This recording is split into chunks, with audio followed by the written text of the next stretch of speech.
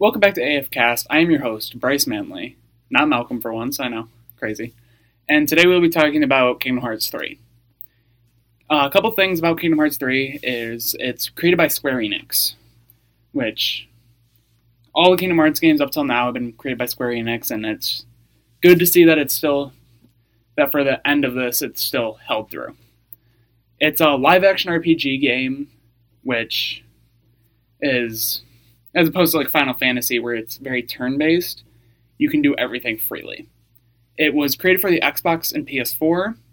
However, it is optimized for Xbox One X and PlayStation 4 Pro, and it even has 4K compatibility on those consoles.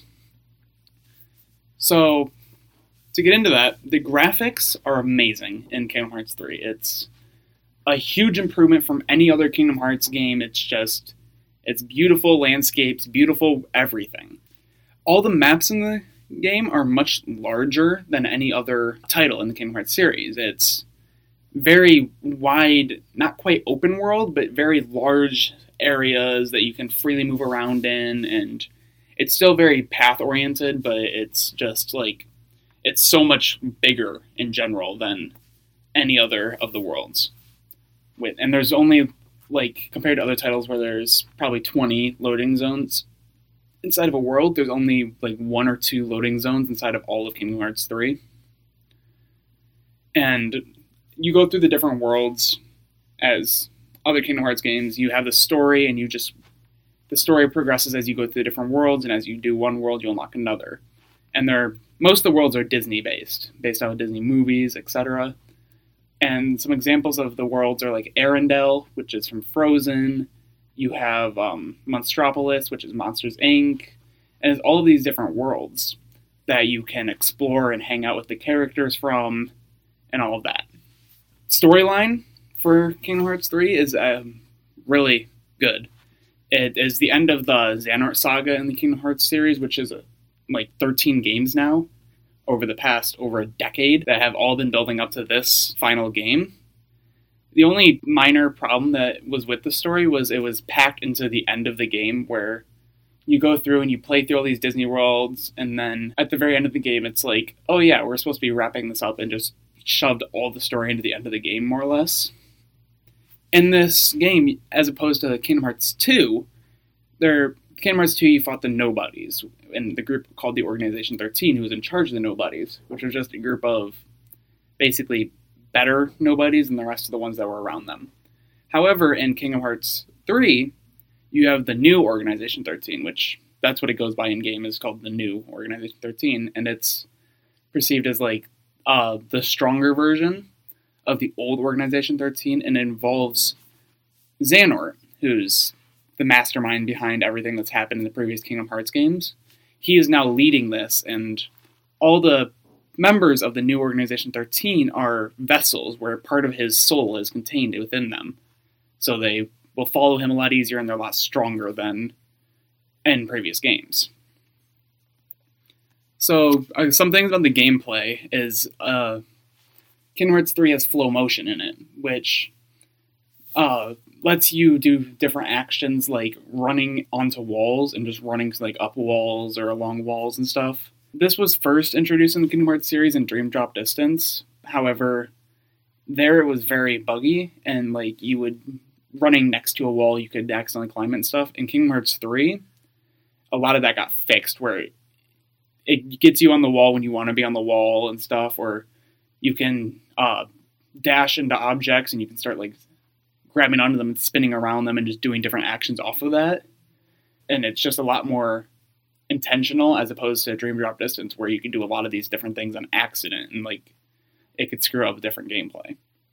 In Kingdom Hearts 3, they introduced Ratatouille as one of the new characters into the series, and he has this whole thing to him where he is set up in Twilight Town, which is kind of a hub world, more or less. It's not how you normally define it, where you can get to all the other worlds from it. It's more just like one of the first worlds you go to, and it has a couple different little things that you can do in it that you can't do at other worlds.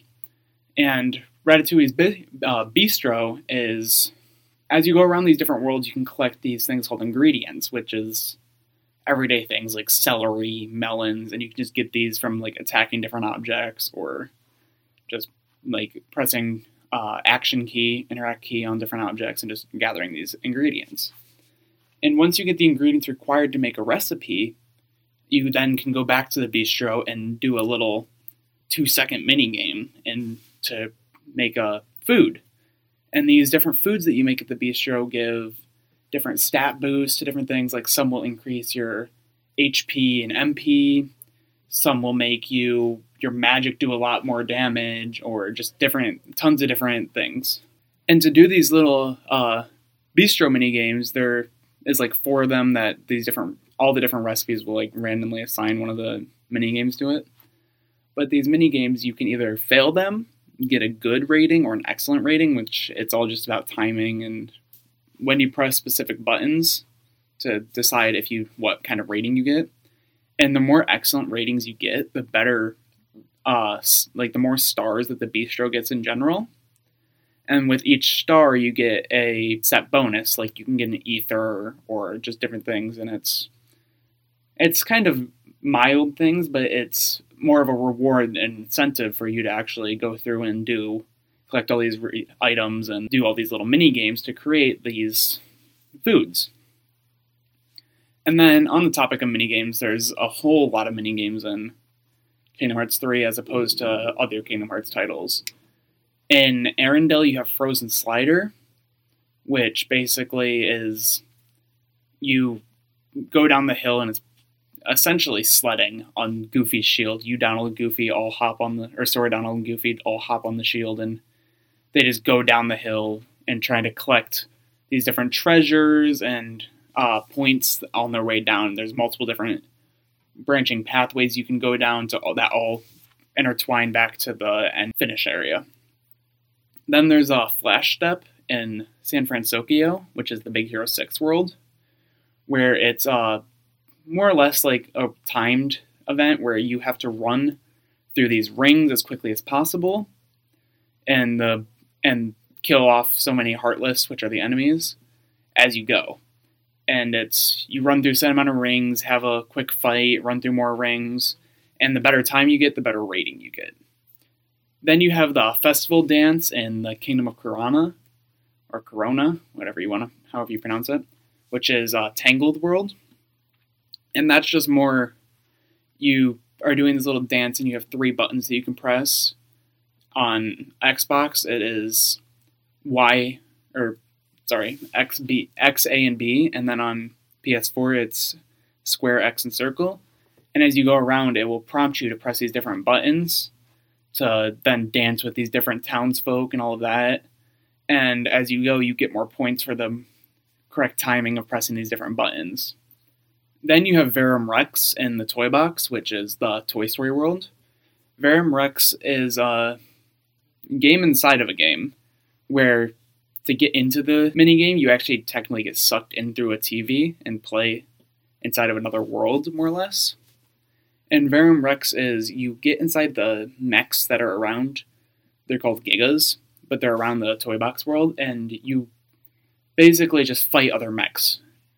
As you kill the different mechs, they get stronger, and then once you kill so many, it just ends the thing. And you have like mini bosses and then the actual boss at the end. Then you have the 100 Acre Wood games, which is the Winnie the Pooh world of Kingdom Hearts 3. And the 100 Acre Wood games are all 3 of them are very similar, where it's basically just matching different things. Like one of them is fruit. You have to match different kinds of fruit. One of them is flowers. And the last one is vegetables, and you just match them and collect them together to get points. The combat in Kingdom Hearts 3 is well designed and good. In other Kingdom Hearts games, you had shortcut menus where you can hold down L1 and it will give you your 4 button prompts that you can have different magic and stuff assigned to. However, that was always very limiting because you can only have 4 things bound to that. And for the rest of the magic or stuff that you wanted to do, you then had to go into your magic menu itself, and scroll through it and select which magic you want to do. Kingdom Hearts 3, however, has 3 different shortcut menus that you can cycle through, where you hold down L1 and you have your first 4 prompts that you can assign to whatever items, magic, or limits you want. And then you can press like down on the D-pad and it'll go down to your next menu of the next 4. Then you can do that again to go down to the last 4 menu, the last 4 and the last menu. And that way it gives you a much better customization than in previous games where you were very limited on what you could do. Kingdom Hearts 3 also introduced a thing called attraction rides, which are Disney-themed rides that it's a limited time thing where you'll see like a green circle around an enemy. And if you hit an enemy, you'll get this situation command where you can press triangle then, and you'll jump on this different set ride that are themed around the city, or themed around the Disney park. And a couple of the rides are like the teacups, where you can go around in a teacup, and then your finisher for that is you, Goofy, and Donald are all in the teacups, and they all come together and spin around and just do tons of damage to everything around you. Or you have, for like the Olympus Coliseum fight against the Rock Titan, you have this roller coaster that you're on, and you can shoot at the Rock Titan while you're going around on this roller coaster all around him and stuff, and it's really fun to do because it feels like you're going outside of what normally we'd expect from combat, where you can actually jump on these Disney rides and go around and be shooting at this giant rock creature from a very bright, whimsical roller coaster.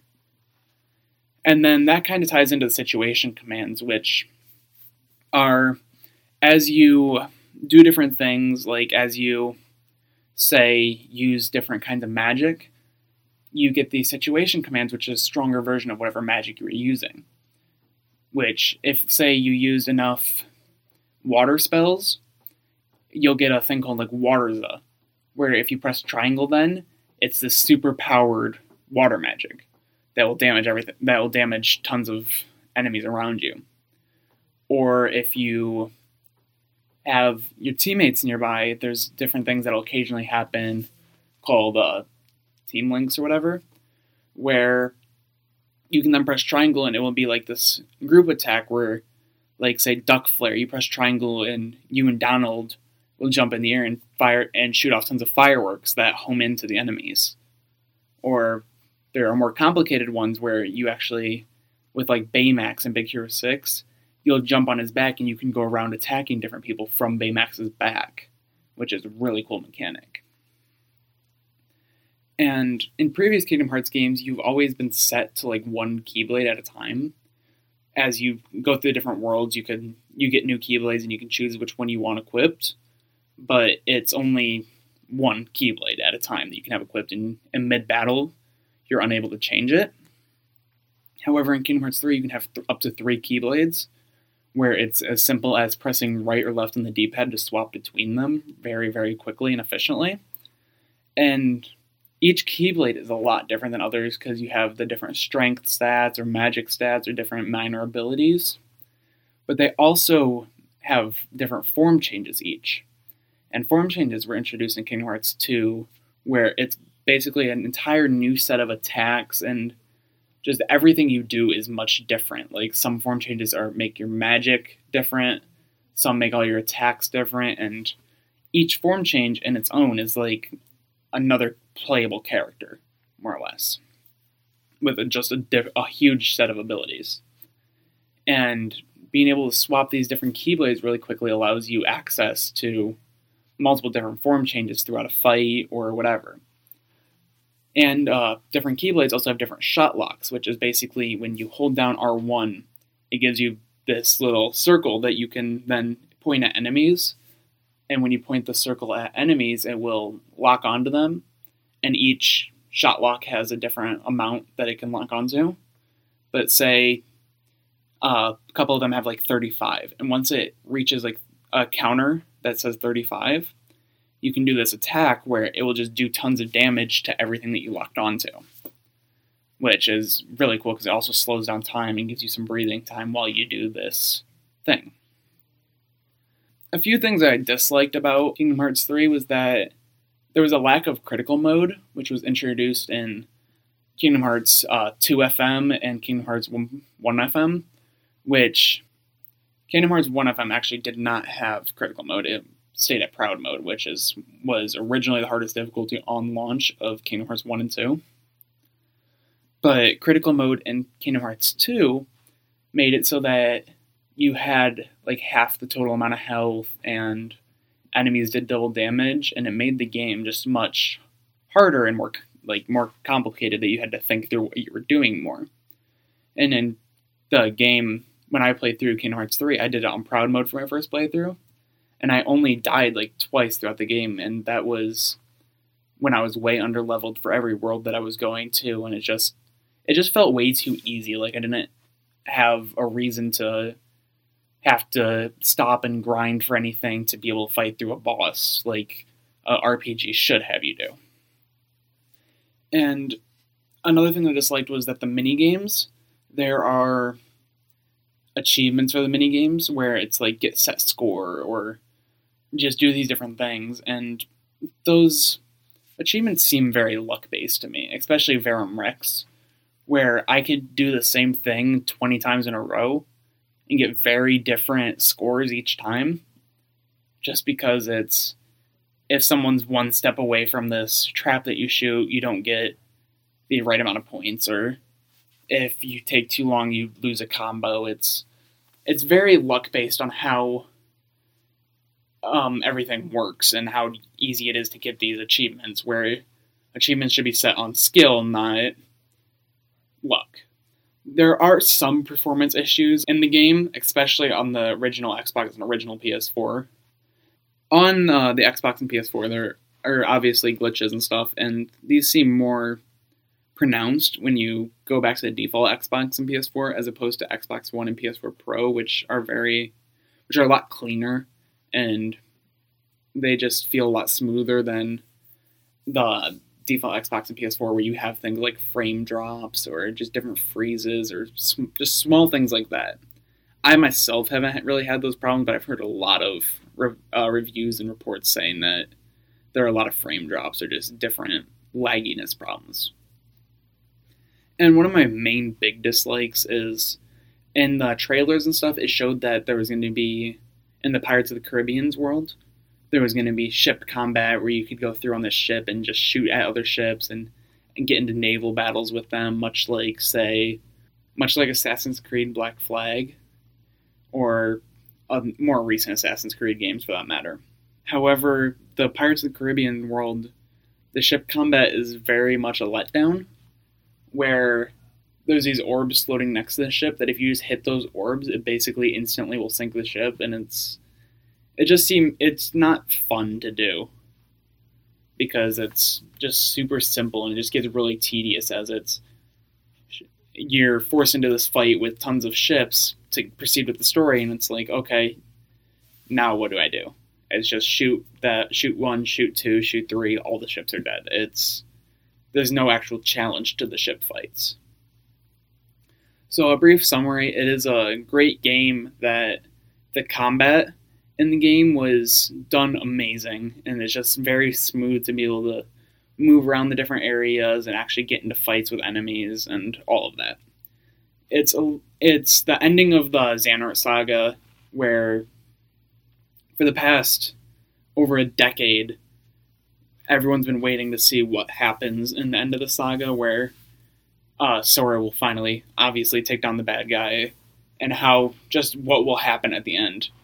And it finished off pretty well, besides the fact that it kind of rushed everything into the second half of the game.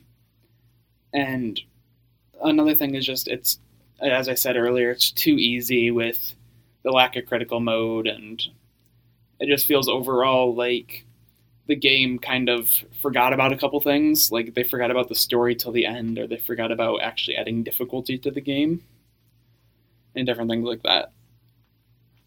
As an overall rating, I'd give it an 8 out of 10, because it's lacking a few things, and a couple of the things are just annoying. But other than that, it's a really amazing game where it's gorgeous, and just everything feels so good when playing it.